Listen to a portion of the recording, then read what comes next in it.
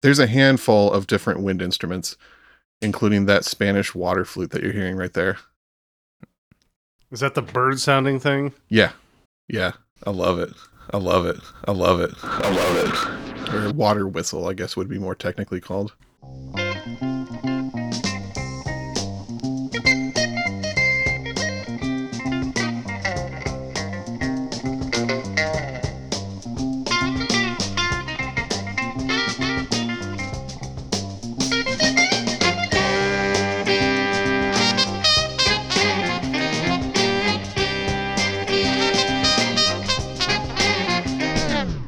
Welcome to I'd Buy That for $1, a podcast about inexpensive, common, and underappreciated records that are waiting to be rediscovered. I'm your host, Sean Hartman, costume designer and craft services coordinator for Dr. Teeth and the Electric Mayhem. What? You'll just have to keep listening and find out what that's a reference to, I guess. Or you could have read the very short Wikipedia page for the artist we're talking about tonight. No. Okay. All right. I'm co-host Jeremy, and I'm here to inform you guys that I've entered the podcast into a crypto partnership. Okay. I'm releasing a line of NFTs called Cool Cat Black Hat Club. Oh. And they're like little fedoras mostly, and you can like put them in Photoshop, and you can like add them to your special little avatars. And you think now is the best time to enter the NFT market? I think now is the best time to enter the NFT joke market because it's never been done before. Gatos pequeños? Yes. Little cats, is that right? You got it. Yes. Well, I look forward to seeing where this goes, Jeremy. You know where it's going? Where's it going? The podcast mansion. After these sell out, then we're finally getting the podcast mansion. You know, that brings me to a good question, actually.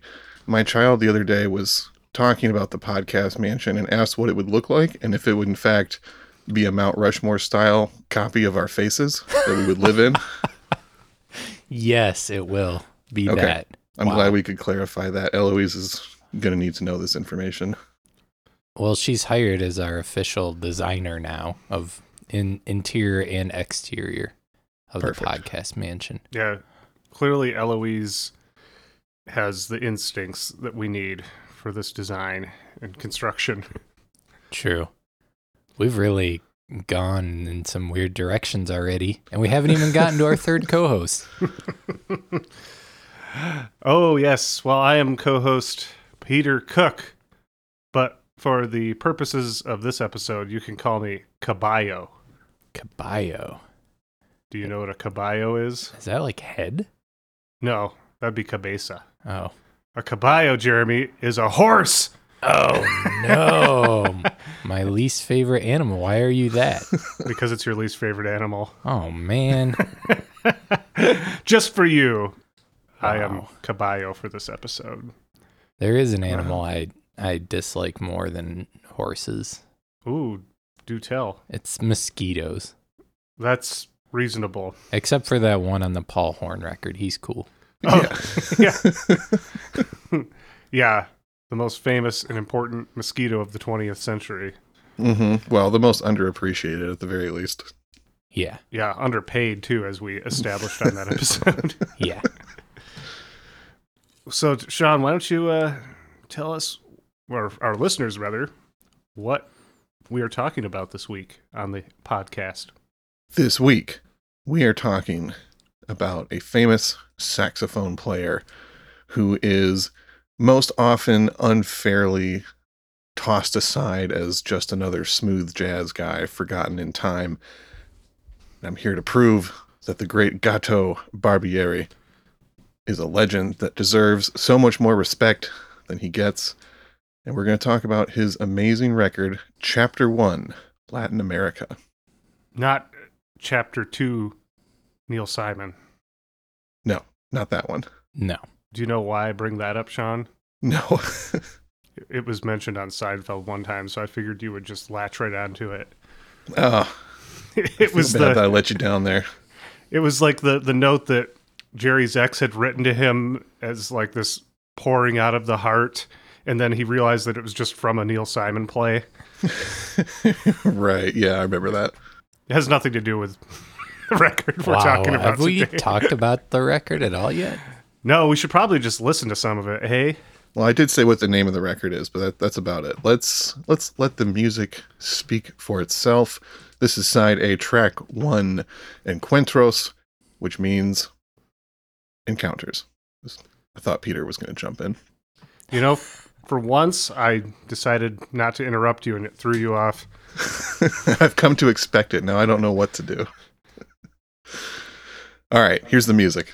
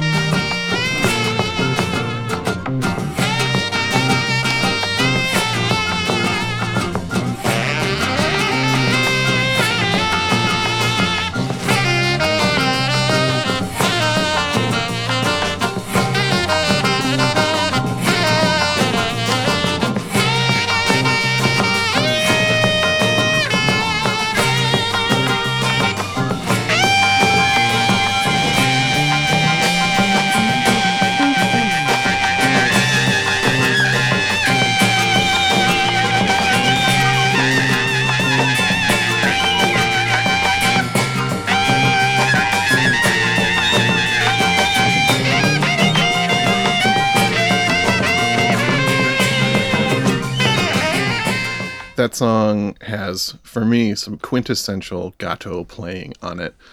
You have the repetitive yet kind of shifting licks broken up by these beautifully controlled saxophone screams. The whole effect is just very emotional and kind of hypnotic. It sounded like it was going to get a little skronky there. Oh, it does. It wasn't the smoothness that you mentioned he tends to get lumped into. Exactly. A lot of people don't realize that before he made his millions doing smoothed out jazz funk, he was a full-on free jazz player. And we'll get into some of that history a little more throughout the episode. Yeah, that was when I was reading more about Gato, I was surprised that that's like not that much of his history actually was the smooth jazz stuff. Like he has at least as much history in free jazz, and then this period that's kind of like a bridge between the two. Yeah, exactly. If you listen to his whole catalog of music, the jazz funk stuff makes total sense in his kind of progression and changing of influences.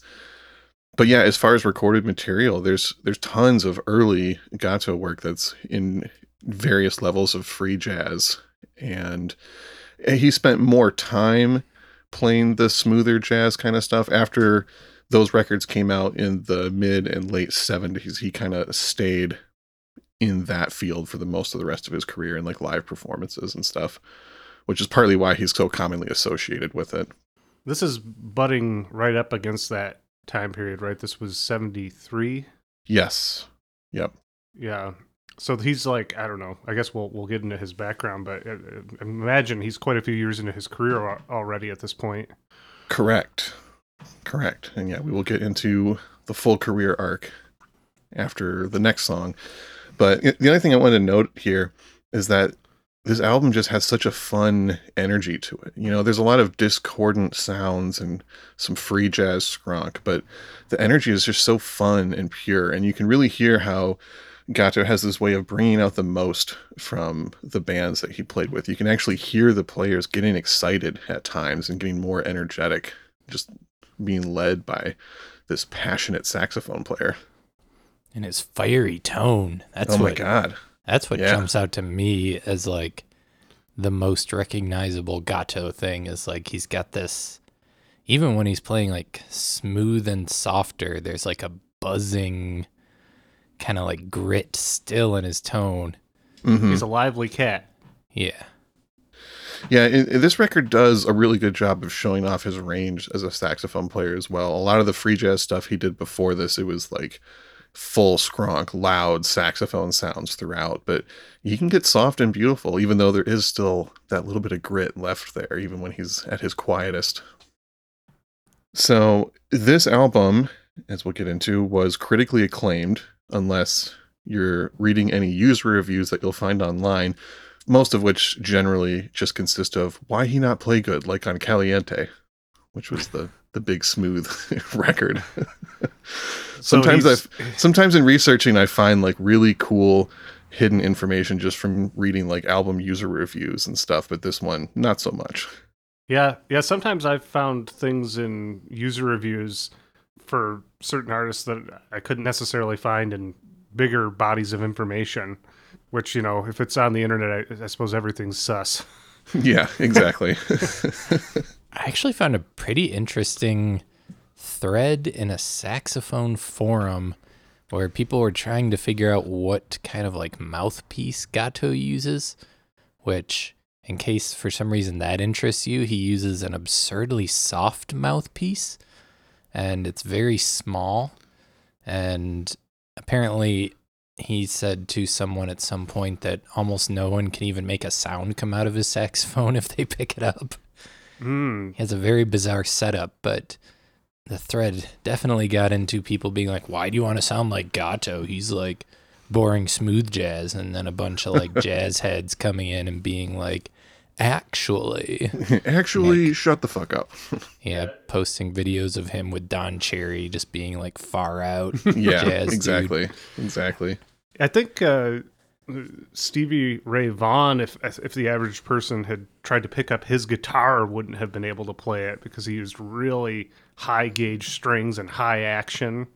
It was, which for those who aren't guitar players would make it very difficult to do bends and and play fast. And yeah, that's interesting. I had no idea about that. I'm sure that's why his tone is so unique. Well, that was an intentional move on both of those guys' part, just to create a unique tone that would set themselves apart from everyone else. They were both very unique players. Yeah, and it worked. Exactly. The last thing I wanted to note before we get into another song, if you listen to a lot of Gato's catalog, especially before this, you'll notice that percussion was always critical to his sound. And this record and some of the ones he was doing right around this time period are prime examples of that. In fact, previous to this, he would often have members of his groups double as percussionists. So you can find live videos of, you know, the piano players and the bass players setting aside their instrument for a second and picking up various handheld percussion things to add different flavors to different sections of the song. I imagine that having a very authentic percussion sound on this record was a top priority. The track we just listened to, you kind of saying that and thinking about it, you know what this reminds me a little bit of is kind of the freewheeling feeling of Van Morrison's Astral Weeks, which... That makes sense. I mean, that was an intentional experiment combining folk and jazz, which is two things that is not often combined. So that's a really interesting parallel. I hadn't thought about that one yet. Yeah, we were listening to the guitar in that opening, and I was looking at Jeremy, just kind of noting how it was sort of looser than I would expect it to feel. And then, yeah, now that I think about it, Astral Weeks, kind of the same way. Yeah. If Van Morrison had been more of a free jazz head, we might have ended up with an Astral Weeks that sounded kind of like this. Another universe. Yeah. What could have happened? All right, let's dive into another song. This one is called India, Side A, Track 2. Track 2.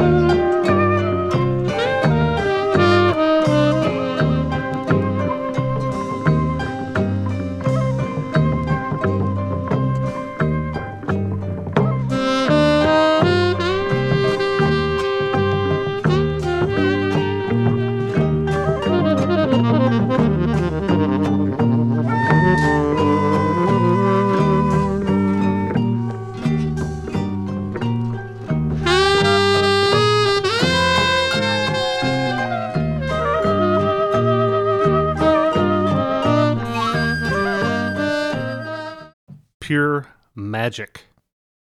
It really is. And it just keeps getting more magical the more times I listen to that.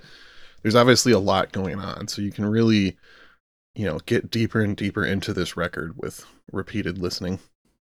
Yeah, all those wind instruments on top of each other with like different tones, but all like kind of wispy, and it feels very kind of psychedelic aurora borealis. Spirits dancing in nature. Yeah. Exactly. Yeah, there's a different energy going on in this record. It's certainly not what most people would expect. Yeah, where's my smoothness? Well, do you want the full story that leads up to the smoothness? Yeah. I've got the whole story right here for you, so sit back and let's learn about... Get out your sandpaper. So, our hero was born Leandro Barbieri on November 28th, 1932 in Rosario, Argentina.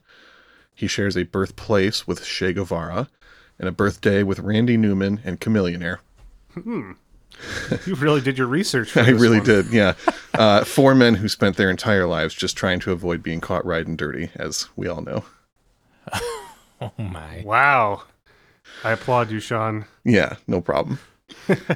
I'm shocked at how little Che Guevara has come up on the podcast. Wait, why? Why? Was that something you expected when you first imagined this podcast, talking about Dollar Bin Records and a lot of Che Guevara, maybe a little Tupac? I thought that Jeremy Ruggles would ride hard for Che Guevara. Not publicly on the radio. Good point. Delete all this then. Yeah, I get monitored enough already, I'm sure. Jesus. I mean, Gato was definitely a bit of a revolutionary and was politically active, would, talk on stage, had some kind of political songs. In fact, chapter 3 of this series is entitled Viva Emilio Zapata. Yeah. So he knew what he was doing. Should I tell him who Zapata is? Yeah, you want to give like the briefest?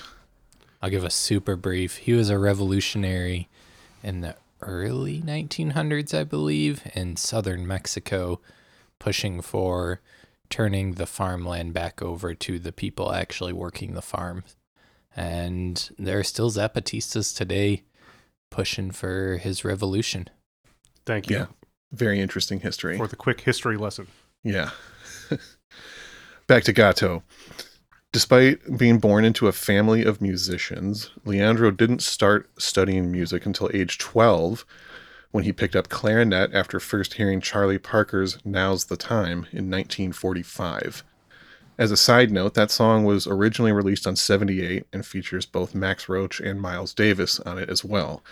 It's kind of interesting to think that his musical interests actually predate the LP. Yeah. Peter, do you remember what year the LP came out? Can I guess first? Yes. You can guess first. Is it 57? No. It's a little earlier than that. Oh. I would say it's around 1950, maybe like 1948. You are right, sir. The LP came out in 1948, and the 45 came out in response a year later in 1949. Wow. Somewhere that was stored in my head. There you go. Thanks for pulling that out. Also, in 1949, Charlie Parker recorded a few songs with the Machito Orchestra, which was a legendary Cuban dance band from the time. These sides became an essential point in the history of Latin jazz. Leandro moved to Buenos Aires in 1947, where he began learning the alto saxophone. This is where he received the nickname Gato, when he was playing around this time in two bands at once, both a tango orchestra and a jazz band, and he would have to, quote, scamper between late-night clubs to make both gigs. Scamper feels like the right word. I was watching a live concert from 1984 that I just wanted to watch a little bit of, and ended up watching pretty much all of it. But he's like a large, imposing figure, but like I don't know, he struck me as very alien for some reason. Yeah, that makes a lot of sense. I watched this great live video of him playing with Santana, and like the beginning of it just seems like one of the most boring, lifeless sets. And then by the time Gato's done with his solo, the band is just like moving around and freaking out, and the music is like exciting. It's like a whole different band after like 5 minutes of listening to this guy and just being on stage with him. Yeah, he's got the energy. He's got the fire. Yeah. Gato. By the late 1950s, Gato had also picked up the tenor saxophone and had become an in-demand local musician. His first big break came when he was hired by Argentina's greatest musical export, Lalo Schifrin. For those who are not aware, Lalo is a prolific genius composer, most notable for his soundtrack work, including the original Mission Impossible TV show, Rush Hour, Rush Hour 2, and Rush Hour 3. All the essentials. Among various other projects. Yeah, I'm guessing that's a curated list for me. Yeah, highly curated. In 1962, Gato moved to Rome with his Italian-born wife, Michelle. He quickly immersed himself in the Italian jazz scene and can be heard on a handful of hard bop and big band records from this time. The following year, he met trumpeter Don Cherry and became enamored with free jazz. Peter, do you want to give a brief history of who Don Cherry is? Oh boy, a brief history of Don Cherry. I don't know where to start, but he is he is one of the essential free jazz musicians. You know, he would definitely be on the free jazz Mount Rushmore. Yeah. And I mean, he worked with Ornette Coleman.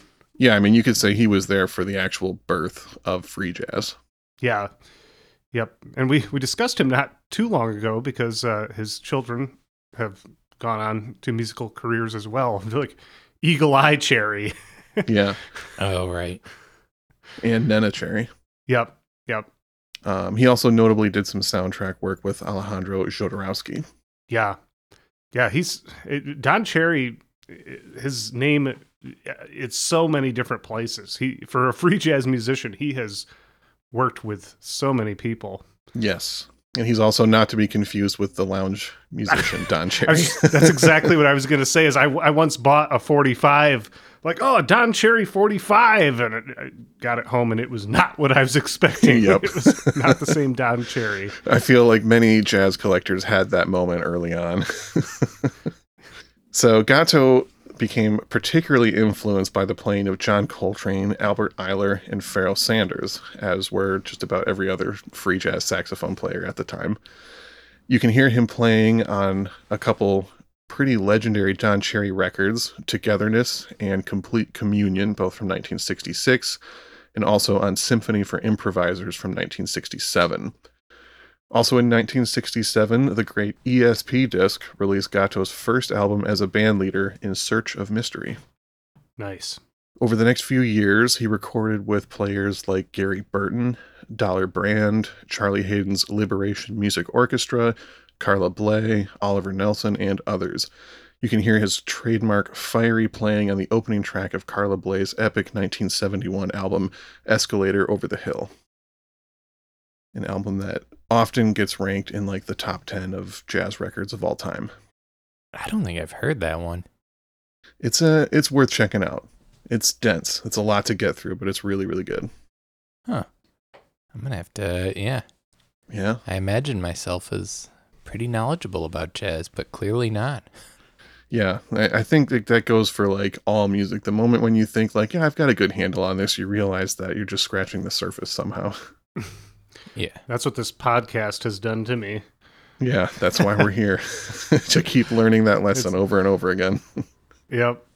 So in 1971, Gato signed to the Flying Dutchman label, one of my favorite jazz labels, and released one of his best records called Phoenix, an album which I actually just found while out digging today. So I took that as a very good sign. Ooh, it was meant to be. It was meant to be. The spirit of Gato was guiding my digging fingers. Like a phoenix rising. In 1972, Gato's career really took off again when he won a Grammy for his work on the soundtrack to the movie Last Tango in Paris, a film that was controversial when it was released and has not aged well. Yeah. I'll say. Yeah, we don't need to get into the details on that, but listen to his soundtrack work, maybe don't watch the movie. Anyway, the director, Bertolucci, had hired Gato for Last Tango as he wanted a sound that was sensuous, but not too Hollywood and not too European, and Gato was the perfect median. By being South American. Well, and having spent time in the US and Europe and not really assimilated too far into any of those sounds, he still was this kind of unique combination of all these different influences.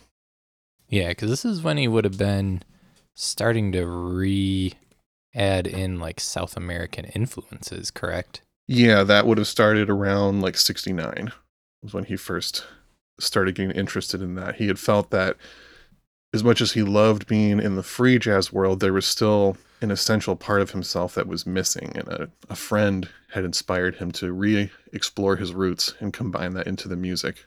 So because of his massive success winning an actual Grammy, he was signed to Impulse Records in 1973 and basically given complete artistic freedom. Gato's concept was to release a 4-part series combining jazz and South American music. The first 3 records would focus on sounds from different countries, and the 4th would be a live album in New York featuring players from all over the Americas. As you said, he had been experimenting with combining free jazz and his Latin musical roots for a few years now, and this new series was the culmination of these efforts. Chapter 1, Latin America, the first release, obviously, is a tribute to his home country of Argentina and was recorded almost entirely in Buenos Aires. The final track was recorded in Rio with separate musicians, but that was basically just intended as kind of a sneak preview of the second chapter. This new band that he assembled in Argentina in a lot of ways reflected his own mix of traditional and modern influences, which to me is what really makes this record unique. Most other Latin or avant-garde jazz groups that were experimenting in similar ways had simply been augmenting their sound with Latin percussion or folk instruments. Traveling to another country and assembling a studio band without any names recognizable to a Western audience was rare, but putting together a 13-piece group and mixing together local studio pros with traditional folk musicians was unheard of. And I would say that Gato pulls it off with this authenticity completely unmatched in the decades of often cringy world music to come. Mm. Yeah, it feels like sort of, it feels authentic, but it's like its own thing. Like it has those influences, from South America, but it's definitely like Gato's thing. Yeah, you can tell there's no playbook that they're running off of for this, and I think that adds to the excitement and the looseness of the record. It's just that it is this unique thing in music in a lot of ways. Yeah, when I was checking this out, going in, not familiar with it and expecting to hear some playing traditions rooted in jazz, I was highly surprised by what I heard. It was, obviously there were with Gato's playing, there's some of that going on, but some of the other instrumentation, it was just like not rooted in jazz at playing at all. Yeah. And it's so beautiful though. And I love what he did with this record. Yeah. Well, it kind of gives it this trained outsider type of quality. Mm-hmm. Yeah. Having that kind of authentic folk and the free jazz. It's weird how some elements of those two seemingly opposite worlds kind of connect in a beautiful kind of outsider music type of way. Yeah. Well, so we mentioned this new 13-piece band that he put together. I'm going to real quick read through the list of players that are on it. On percussion, we have 3 guys, Elzerdo Reusner, Dominga Cura, and George Padin. On a whole bunch of different wind instruments that I'm not even going to attempt to try and list, we have 2 guys, Raul Mercado and Antonio Pantoa. On harp, we have Amadeo Monges. On acoustic guitars, including various like smaller, fewer string guitars, we have Coelho Palacios and Isoka Fumero. On electric guitar, we have Ricardo Liu. On electric bass, we have Adalberto Sevasco. And on drums, we have Pocho Lapubel. Yeah, I haven't heard of any of those people before. And, unless you grew up in Argentina around this time, there's basically no way that you would have. Can confirm. Jeremy did not grow up in Argentina around this time. One thing I wanted to note, there seems to have been some sort of pushback to recording in Argentina. The inside of the gatefold has this written in the thank you section, quote, "The producer would like to acknowledge the extensive help given him every step along the way by all the people involved in Buenos Aires and Rio. After having received detailed warnings about working under, quote, third world conditions, he wishes to make clear that the thoughtfulness and consideration involved at every step in the album made a difficult project a delightful one." I'm really guessing that a big part of Gato's intent with this project was definitely to spread awareness of Latin American culture and also to push back against harmful stereotypes. That's cool. Yeah. It makes me wonder what kind of warnings he was getting and from who. But yeah, I don't know. It seemed kind of strange. There's like he had recorded an album before this called Third World, and there's another mention on this record about like how he had pulled off this astonishing feat of recording in the third world. And it's just like, why are we mentioning that so much? It's just there's some like odd elements in researching this from that. Yeah, well, 1973, it's not Argentina, but that's the year that Chile had their 9/11, the coup. I'm sure Jeremy's familiar with that. No, I can't just off the cuff go into details about it, but that, Chile's right next to Argentina, right? yeah, Geographically. that much I know. Yeah. So this would have been right in that time. Maybe, South America was a hotbed. Well, through like the 50s, there was a military dictatorship happening, and then that was overthrown by a revolution. So there was definitely a lot of political goings on in Argentina. Turmoil, yes. That was the word I was looking for. Thank you. There we go. So, it could simply just be a reference to that, but, just wanted to mention it. All right, let's dive into another track here. This one is the longest track on the album and also the longest track title, which is La China Leoncia Arreo la Coronada Trejo entre la Muchachada la Flor de la Juventud. Which, flawless pronunciation. Thank you. I looked into trying to figure out what this song title means, and no one really knows because it involves made-up words and Argentinian slang, which would be difficult to really translate unless you were from Argentina in that time, but roughly translated, China Leoncia would be someone's name. China would have been a slang term, usually referring to someone living within the interior of Argentina, and is most likely quite racist in origin. China Leoncia, spur on the quarantine people, brought with the young men the flower of youth, is the best translation that I was able to find. You did well, Sean. Yeah. So let's go ahead and listen to that one, which is Side B, track 1.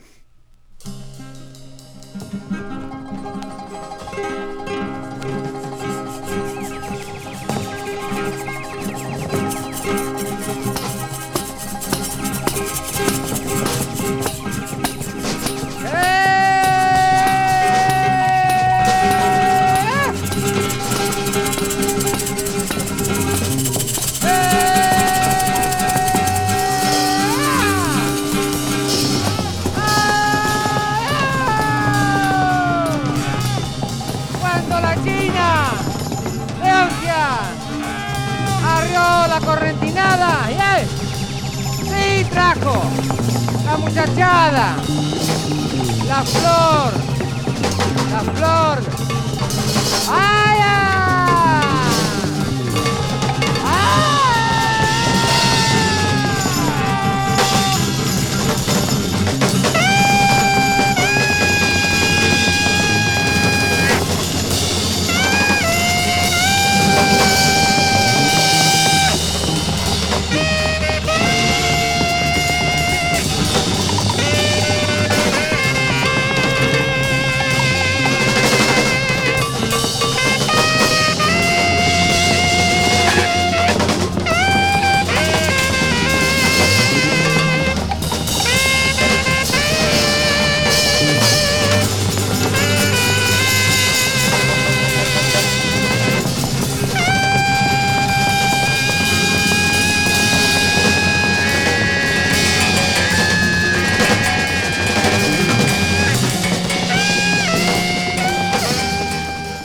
That was basically free jazz. It really was. Also, that was just part 1 of 4 parts to that track. So it goes a few different places. But yeah, that one felt in a lot of ways similar to what you might have heard in a previous, more free jazz styled song from him. That one sounds like something you would hear on, like a more free jazz focused label, I feel like, from this time period. Like maybe almost Anthony Braxton or something, Sean, you think? Yeah, it could definitely be that. Like I said, a lot of the free jazz groups around this time, especially like Art Ensemble of Chicago, were doing a lot of experimenting with smaller kind of folk-based instruments. Yeah, well, that's another one I'm thinking of. What is the label that a lot of that stuff was on? Actuel. Yeah. Yeah. They were doing a bunch of free jazz stuff. Yeah, it kind of sounds like some of the stuff you hear on those records. Sure. And, Impulse Records was in a lot of ways considered like the premier free jazz label. That's where Coltrane did a lot of his best work. Archie Shepp was on there. They did a lot of more mainstream stuff as well, but they were no strangers to the more out styles. They knew it was was up. They were heads. They were ready for it. Also, this is a Grammy-winning sax player. He gets to do whatever he wants now. I wish that was the direction all Grammy winners took. I know, right? How did he end up a smooth jazz guy then? So I'll finish the bio here. All 4 chapters in this series were critically lauded and earned him a dedicated international fan base. In fact, he was so popular that the saxophone-playing Muppet Zoot was based on him. That he played in the Muppet band Dr. Teeth and the Electric Mayhem from my intro. Oh, is that what that is? That's what that is. I don't like Muppets. I'm a grown-up. Yeah, obviously. I should have known. And you were never a child. No, I was born a grown-up. I was born a very small grown-up. Jaded from the get-go. Oh, yeah. So due to all this success and acclaim that Gatto has accrued so far in his career, in 1976 he was signed to A&M Records and released the Herb Alpert produced Caliente, This was by far his best-selling album, and in many ways established the archetypal sultry sax sound for all smooth jazz to come. Which to me is just fascinating that like he got this sound from a free jazz background and then found out later on that it fits perfectly on these well-produced string-laden smooth jazz records, and then you have people for all time just basically mimicking Gato. He set himself free and then reeled it in. Yep. And then went straight to the bank. Yeah, I feel like the kind of fiery tone he has with like that little bit of grit always, it gives like some contrast to the smooth jazz sound that makes it more interesting to me than most smooth jazz I listen to. That's why I ended up listening to the whole like 1984 concert I was watching. It was almost all smooth jazz fusion-y stuff, and I don't normally dig that, but he gives it some edge that keeps it interesting. Exactly. You've come a long way with smooth jazz. Oh boy. In general, Jeremy. You opened up this can of worms, and now we'll put you under the microscope. In episode 17, you said, why do people like smooth jazz? Oh, I can't wait. That's how we'll open season 5, let's say. It'll be like the trial of Jeremy Ruggles and smooth jazz. The evolution of his changing opinions. You can hear his enlightenment happening in real time on this podcast. JR versus SJ. Oh boy.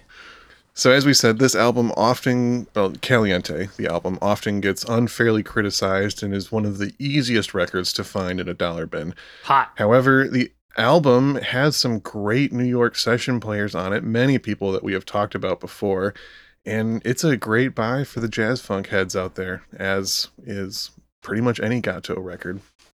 Caliente. Look in any dollar bin, you will find it. You will not be disappointed if you can tolerate the smooth jazz funk. Cool. So Gato continued to work up into the 80s until his wife Michelle passed away. After that, he retired from the public eye for about a decade and then made a comeback in the late 90s, performed regularly and successfully up until his own passing in 2016 at the age of 83. So he was with us till pretty recently. Fairly recently, yeah, and was performing monthly at the Blue Note Club and making festival appearances, and seemed to be able to close out the last couple of decades of his career as a celebrated musician. You love to hear it. You love to see people get their flowers. Exactly. Well, before we head into the closing segments, I just wanted to give you guys this one Gato quote. In those days, he said, referring to the 1970s, the jazz people, they don't consider me a jazz musician. If I'm Latin, they don't consider me Latin. So here I am in the middle. It's a good thing, though, he added. You know why? Because they say, what do you play? And I say, I play my music. Gato Barbieri. Dang. Smooth. Yeah. I love that. Well, does someone want to ask me if I've found any similar records? Hey, Sean. Hey, Jeremy. Did you have any Oreos before we started? I didn't. Oh. I just ate an Oreo, Sean. On microphone? I walked away from the microphone to do it. Oh, a real pro. That's why I haven't said anything for a moment. Peek behind the curtains of the process here. My dog Socrates is whispering something in my ear. Okay. Oh, he wants to know if you have a similar record you might recommend to this. Well, thanks for asking, but actually I don't. I really thought long and hard about this, and I just couldn't think of any good parallels that really sound or capture the spirit of this record that you could find in the dollar bin. You could maybe make some cases for some expensive free jazz records kind of getting close to this sound, but it was a tough one. The one interesting parallel on a record that we've covered previously was War's Deliver the Word, which came out the same year in 1973 and also is kind of mining a Latin fusion, universal street music sound, but obviously with a much different result than this record. Maybe not a direct comparison, but what about Herbie Mann? I feel like there's something there, especially in the viewing of him as kind of cheesy, but in actuality having legit jazz credentials.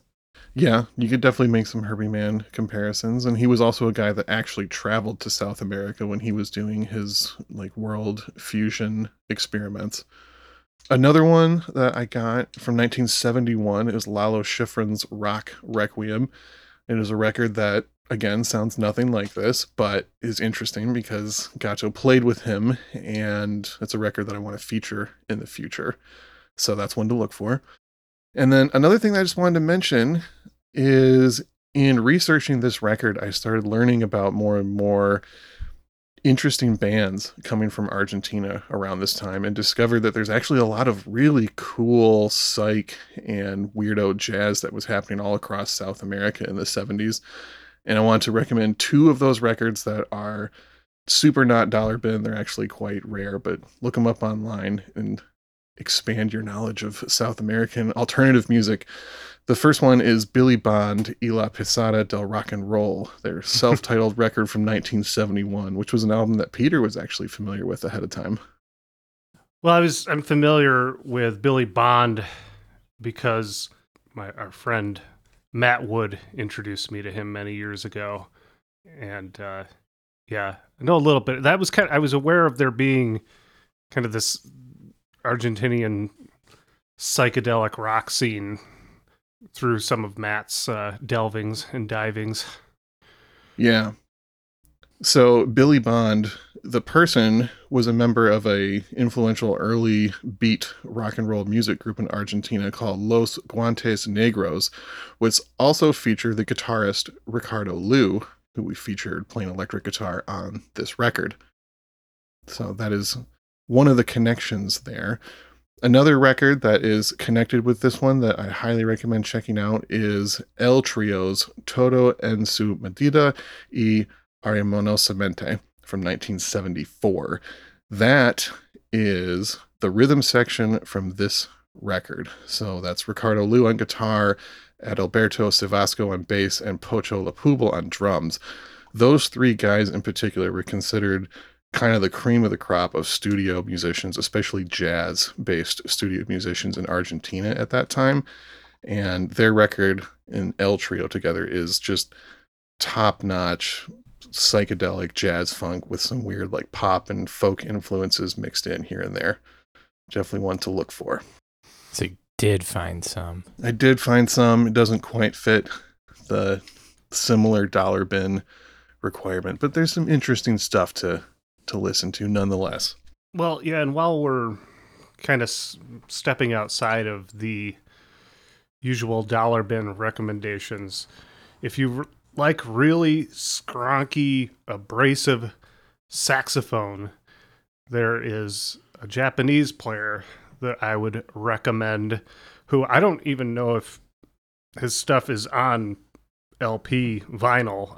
Everything I know of his is on CD, pressed many years after his death, because I think most of them were from live performances. That would be Karu Abe. Are you familiar with him, Sean? Oh yeah, definitely. I feel like we used to talk about him like 2010-ish when I was doing my wider show and playing weird stuff like that all the time. Yeah, that sounds about right. Yeah, a lot of it's just solo sax or maybe him with a drummer, and it's just fascinating. Documents of a very unique player. Mm-hmm. And you can find that stuff on the internet. Again, you can listen to rare records on YouTube and streaming services. It's great. You don't just have to find them in the bins anymore. Yeah, if you have internet access to listen to this podcast, you can access music online too. Pro tip. Oh my gosh, you guys. Is it time to go out with our final track then? Yeah. Yes. Remember, you can always check out our Patreon over at patreon.com/I'd Buy That Podcast. Many bonus episodes have been recorded. We put up a monthly mix for people at the $10 and up tier. There's a vinyl subscription where our beloved co-host Sean Hartman will send you some curated selections from his own collection. Yeah, so check that out, patreon.com/I'd Buy That Podcast. What are we going out on, Sean? We are going out on the track Nunca Mas, which means nevermore. This track has a much more stripped down backing band. It's just bass and piano and button accordion plus Gato's saxophone and a little bit of percussion at the beginning. This track has a great, almost whimsical kind of feel to it, and there's some really cool interplay between Gato's sax and the bandoneon, also known as a button accordion, which is played by one of Argentina's biggest folk music stars, Dino Saluzzi. Oh, yeah. Everybody knows Dino. Back where I'm from. Well, they're going to now once they hear this track. Yeah, back where Jeremy's from. Excellent. All right. Well, Sean, this is a fantastic record. Thank you for bringing it to the podcast. Thank you for listening to I'd Buy That for $1. My name is Peter Cook.